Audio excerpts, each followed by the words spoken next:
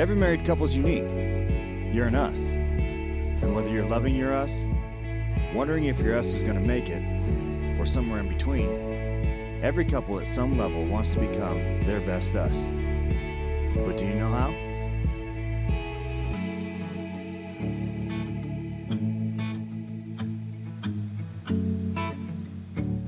So I realized something this past week.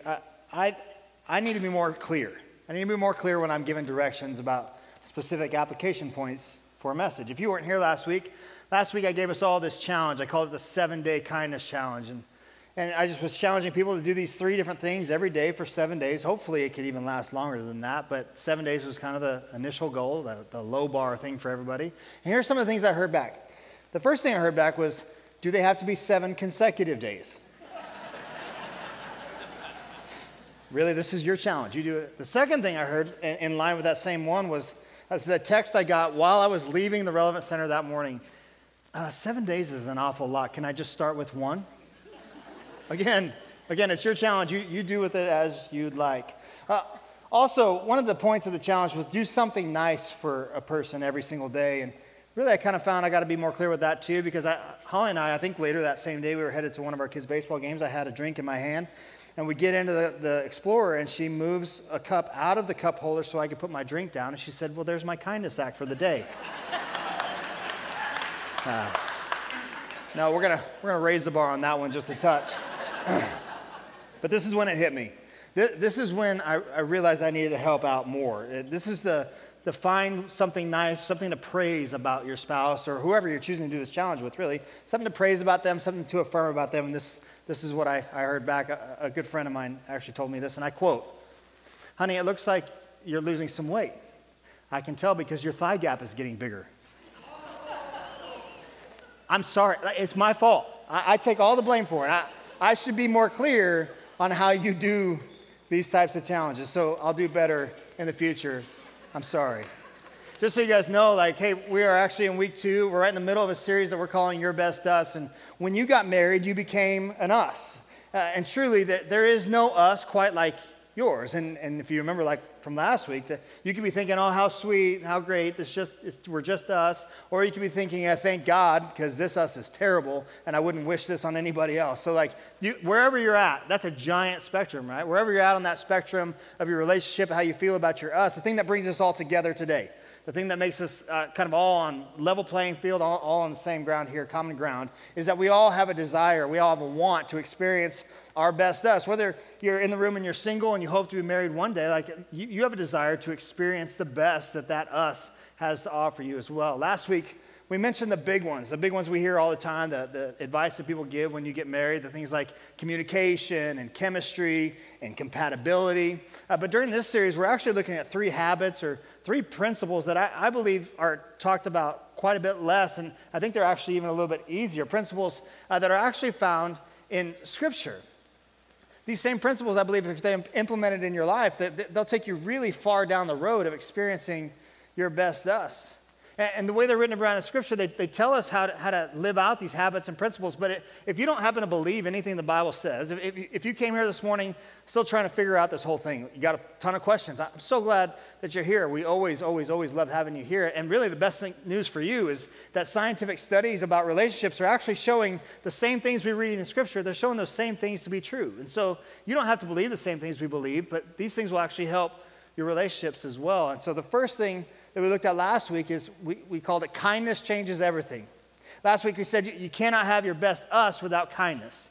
Kindness really is kind of a key foundational element to experiencing the best that your marriage, or really the best that any relationship has to offer. And if you missed it, go back and check it out, because I gave some great tools and I just brought some clarity to those tools so you can actually implement them a little bit better than people did last week. The third thing we're going to look at next week is Pastor Jimmy's actually going to preach a message about the promises that we make when we say I do. When we say I do, we make giant promises to this other person. And so Jimmy's going to help us know how to learn how to practice those promises in our marriages. And this week, have serious fun. This week is a fun one. This week is actually kind of a PG-13 one. If you have young ones in the room, don't worry, you don't have to get up and walk out. I guess you could if that's your choice, but you're going to have to know what I'm talking about to know what I'm talking about if you know what I'm talking about. Right? But I can promise you, right off the bat, I'm not going to have to work to keep their attention. They're going to be with me the whole time. I do need to do this right off the bat, though, because I want this message to be fun. I want to laugh. I want to have a good time together. But if I have to keep referencing back to this thought, it's not going to be fun. It won't be fun for me, and I don't think it'd be fun for you. I shared this quote last week. I want to look at it again as we move forward. This is a Desmond Tutu quote. It says, "There comes a point where we need to stop just pulling people out of the river, and we need to go upstream and find out why they're falling in." And so for you, if your marriage, if you're way down the river, if you feel like you're drowning in that river, if you don't feel like you're ever going to make it out of that river, this next statement is going to be a little bit jarring for today, but I have to say it. The answer to getting out of the river is not having more sex. The answer to getting out of that river is not having more sex. I've counseled too many guys. I've sat across the table from too many guys who said the problems in our marriage is because she just won't have sex with me, and that's not true. A dysfunctional sexual relationship within a marriage is not the cause of marital problems. It's the manifestation of marital problems. And the reason I need to say this right now is because I refuse to allow my words, I refuse to allow the words written in Scripture, allow somebody in the room to continue to perpetuate the pain and the hurt in your marriage. I won't let it happen. But if you are drowning in the river, if you're stuck and you don't think you can get out, and you're experiencing this manifestation of those problems, it's because of other problems, and we want to help. We want to help you get out of that river. We have resources. I showed you this last week. We have a spot on our website where you can go find resources to help you in your marriage. You can go to the app and find out even more resources there, because we have a team of people marriage teams that want to help you get out of that river. They want to walk alongside of you as you navigate through these hurts and these problems in hopes that we can see your marriage thrive in the future. That's what we want for you.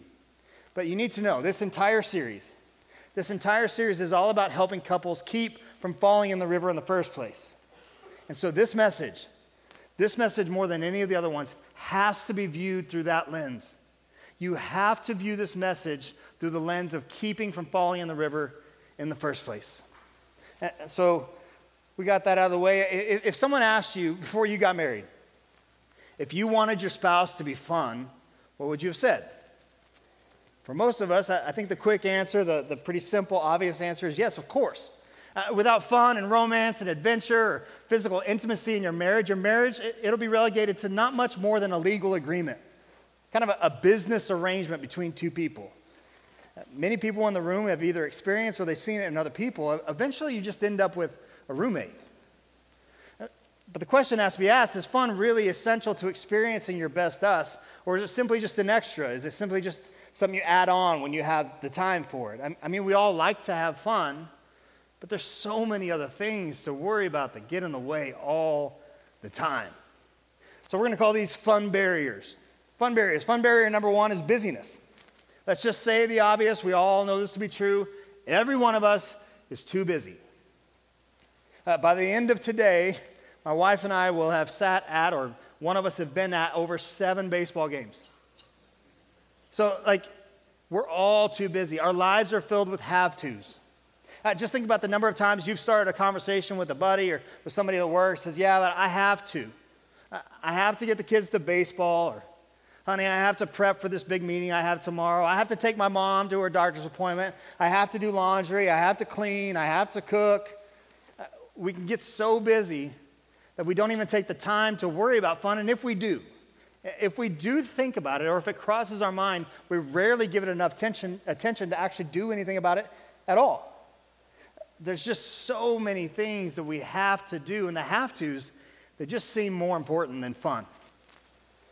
The second fun barrier is seriousness. I mean, married people are some serious people. Why shouldn't be?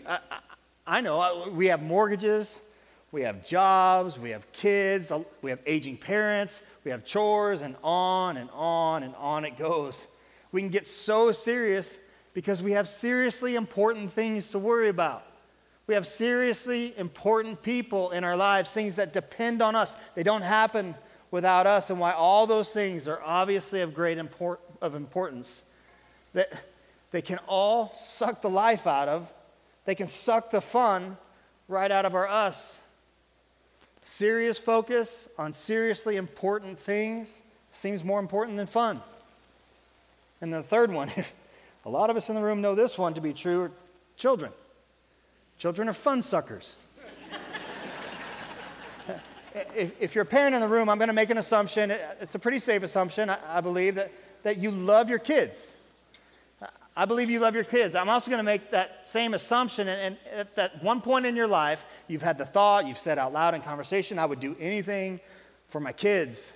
And too often, we allow that very healthy, that very righteous and good sentiment, which on the surface is so good, cause us to place our kids on top of everything.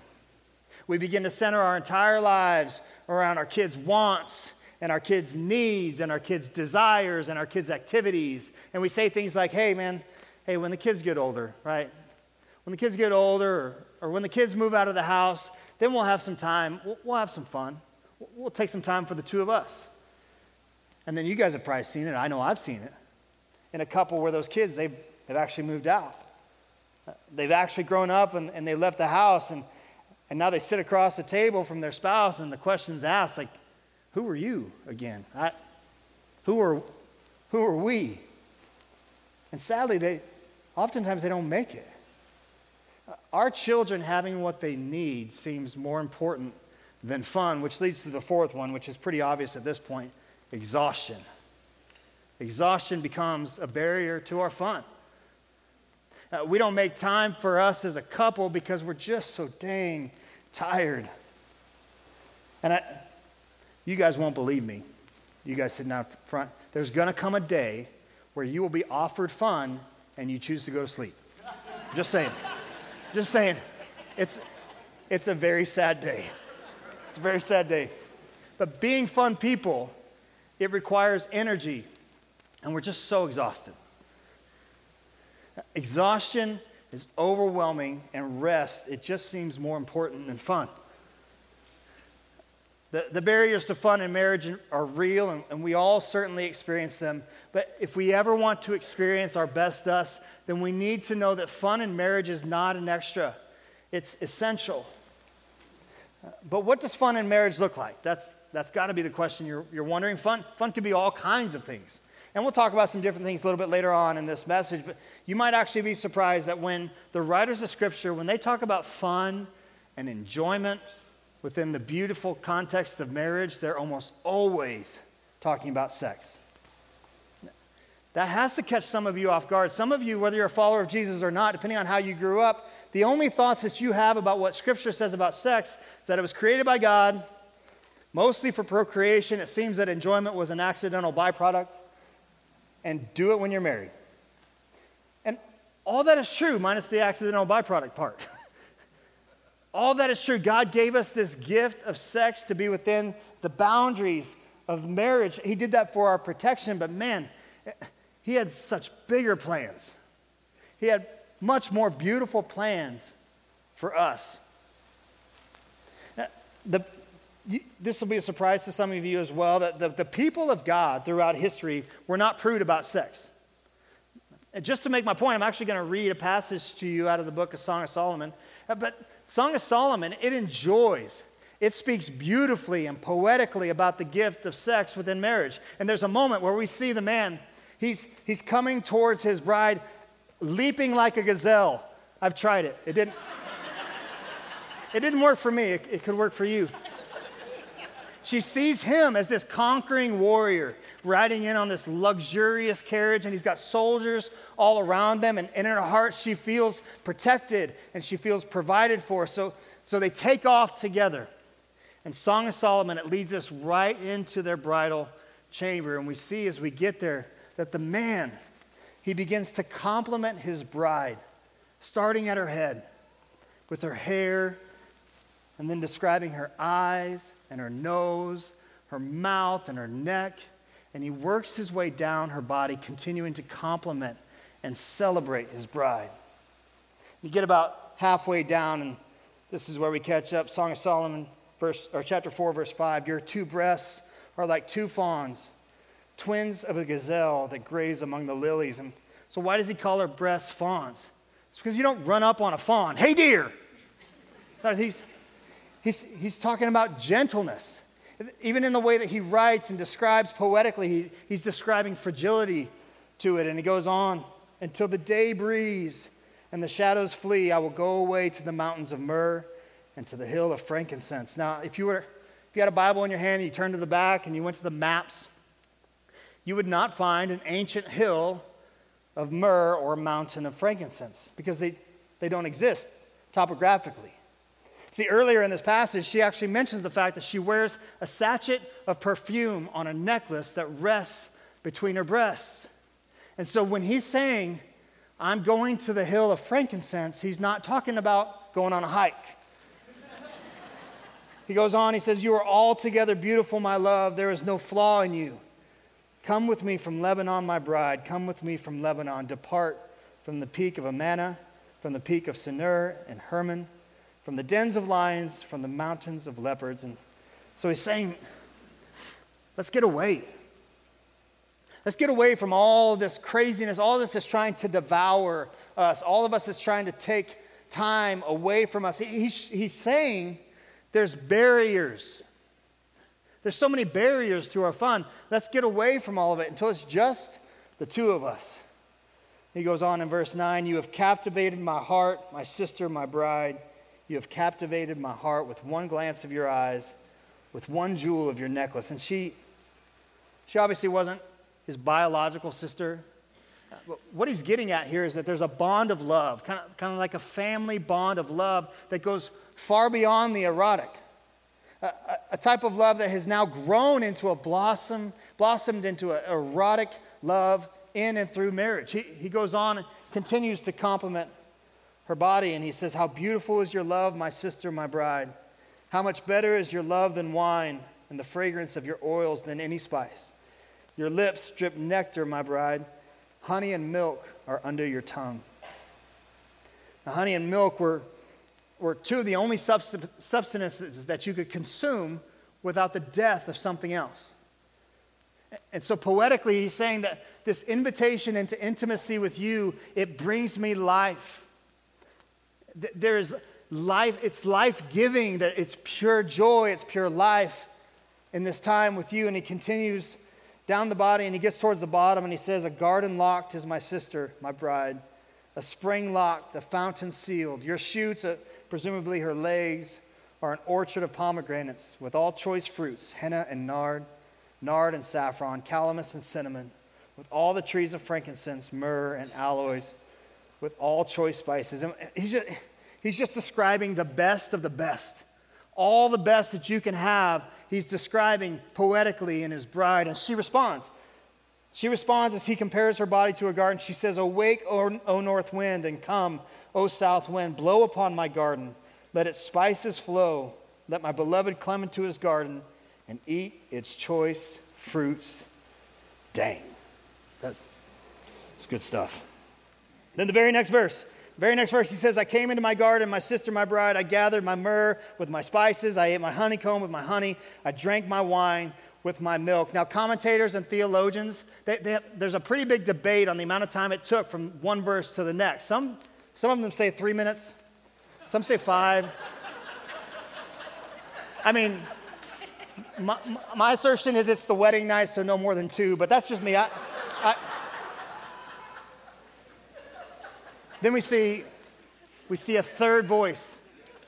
We see a third voice speak. And so if you actually go into Scripture and you read this, you'll see headings at the top that says him and her and him. So you see who's speaking at different times. And then we see a third voice. And is it the voice of God or the people of God? There's a debate with that as well. But I tend to agree with one commentator. He says this: it is unlikely that friends or wedding guests or any other persons would have been present in the bedroom at the consummation of the couple's marriage. We can all agree with that. That's probably very true. A more plausible suggestion is that this speaker is God himself. And I love this sentence. Only their creator would have been a guest at that occasion. Since their love was from him, it was fitting that he would approve of it. He invites them to enjoy sexual love and marriage as if it were a banquet when he says this: eat, friends, and drink and be drunk with love. Eat and drink and be drunk with love. That's what Scripture says about sex. That's how Scripture celebrates sex within the context of marriage. And in Proverbs it says this: let your fountain be blessed and rejoice in the wife of your youth, a lovely deer, a graceful doe. Let her breasts fill you at all times with delight. Be intoxicated always in her love. And guys, you got to know, like, delighting in her breasts is not necessary for the reproductive process. It's for fun. It's for fun. Eat and drink and delight and enjoy. Just like eating and drinking are not extra, fun in a marriage isn't extra, it's essential. But we know that sex isn't the only way to ensure that there's fun that takes place in your marriage. So what are some of the ways to have serious fun within marriage? Well, let's start with what fun is not. Fun, despite what Instagram would show you, is not perfect-looking couples doing impossible things in expensive locations. I'm quite sure that if I rode on a bike with Holly on the handlebars, we'd both end up in the hospital. Like, that's gonna happen. Thank goodness that fun does not require any of that. Fun doesn't require perfection. Fun requires participation. So determine what you both like to do. It's really quite simple. Do you like to take walks together? Do you like to go out to eat together? Do you want to go see a movie together? Do you want to binge watch a show together in your bedroom? Do you want to go play tennis or play pickleball or whatever it takes? Find whatever it is that you like to do as an us. It only has to work for your us, and then go do it. But once you decide what you like to do, you need to get really practical because we're all so busy. We all need to get practical. We need to schedule fun. We need to make time for fun just like we make time for all the other things that we have to do. Even things we don't want to do, like going to the doctor or kids' activities 5 nights a week. We always make time for that. We have to make time for serious fun. But how do we do that in the real world? If you think about it, the only things that actually take place in our lives that we actually do are things that we've taken the time to fill in these 5 blanks. The who, the what, the when, the where, and the how. Let me just give you a real simple, practical example. The who, me.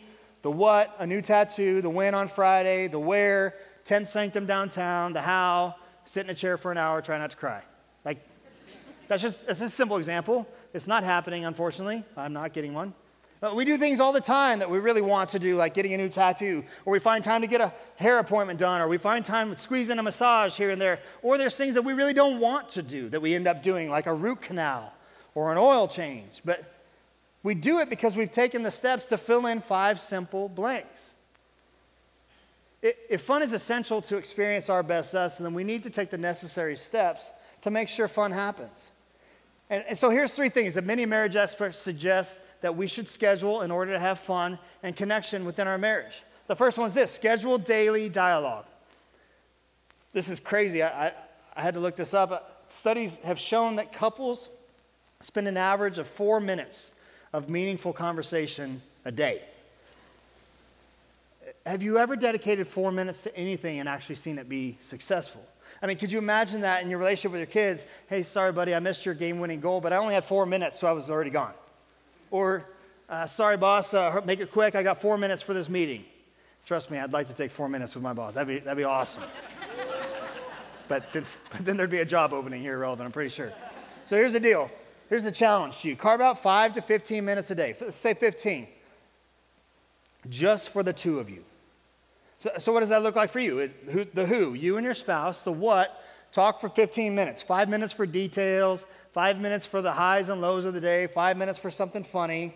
The when, Monday through Friday at 8 o'clock. Where, in your bedroom with the door closed. The how, you're going to put it on the calendar and you're going to show up on time.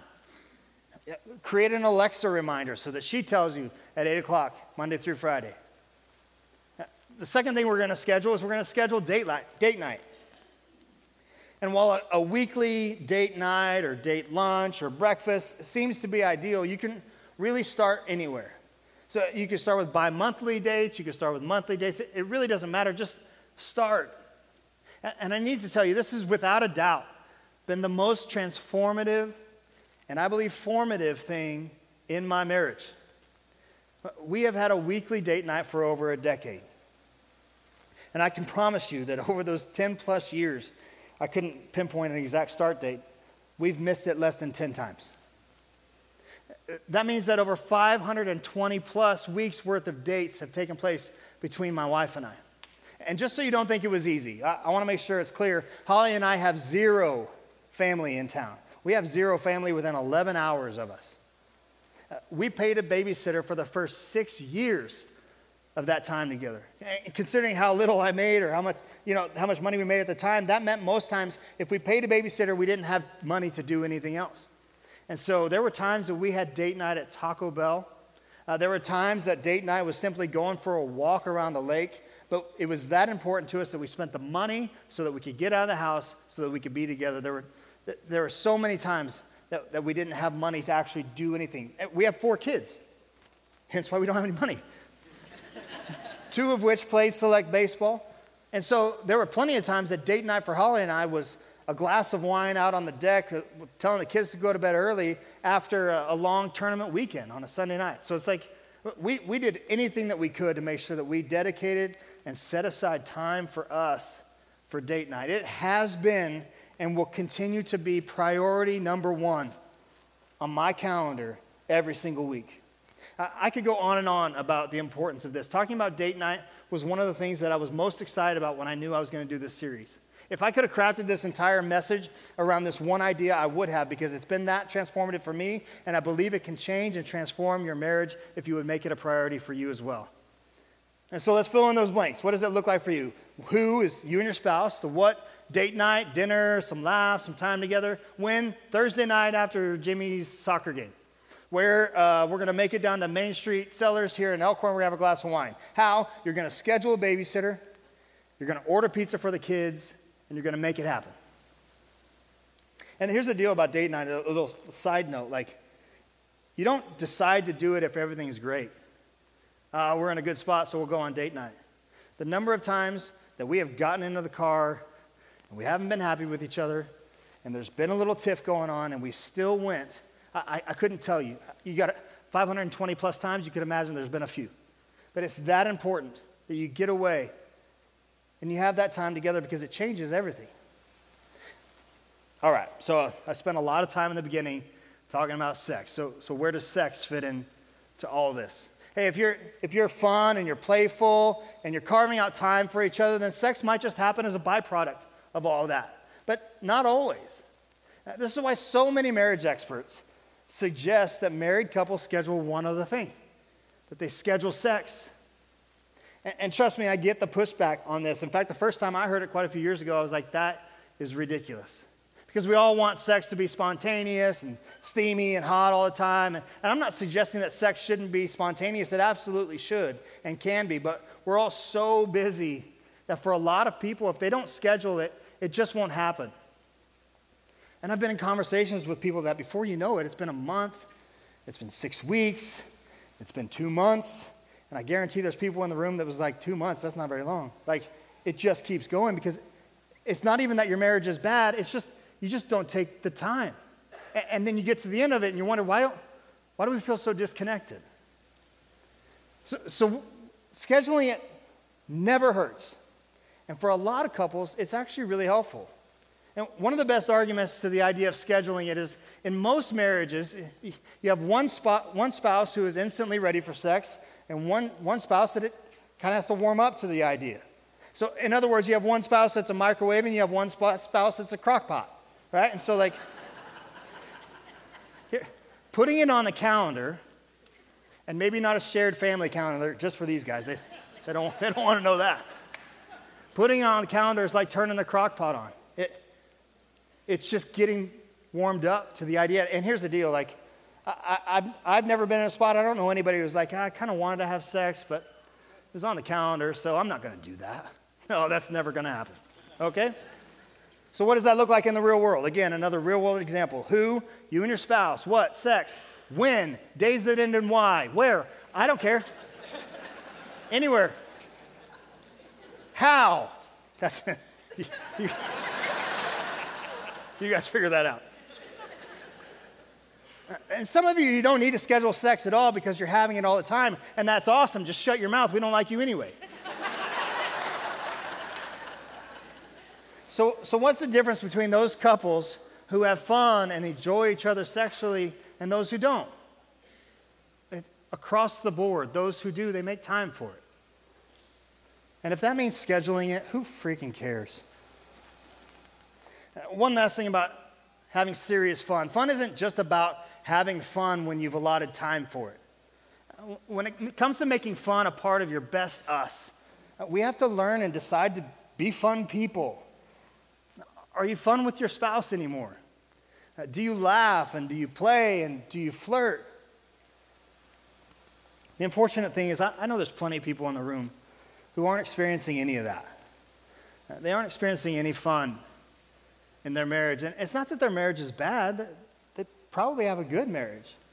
But all those barriers, all those other things have just become more important than fun, and they've sucked the fun out of your us. And if that's the case, my challenge to you today is just sit down and talk openly with your spouse about it. Trust me, if you're feeling that, it's highly likely that they're feeling it as well. And they want to have fun as much as you want to have fun. And I'm not using fun as a euphemism here either. I'm talking in general. God wants us to delight in our spouse. God's desire is for you to be intoxicated with your spouse's love. And so pray about it. Ask God to help you both make make fun a priority in your marriage, and then decide to put these 3 things on the calendar for the next month. Just try it for a month. If at the end of the month you're not having any more fun, you can always go back to living like you're living today. Life is serious. Life is serious, but we don't always have to be. Be fun, because fun, it connects your us in ways that nothing else can. Fun is the get-to of your marriage that keeps the have-tos in more perspective. So be fun. Make time for fun. Make it a habit for you. And I thought it'd be fun to end my message the way Ronnie would end it. Fun in your marriage isn't extra. It's essential.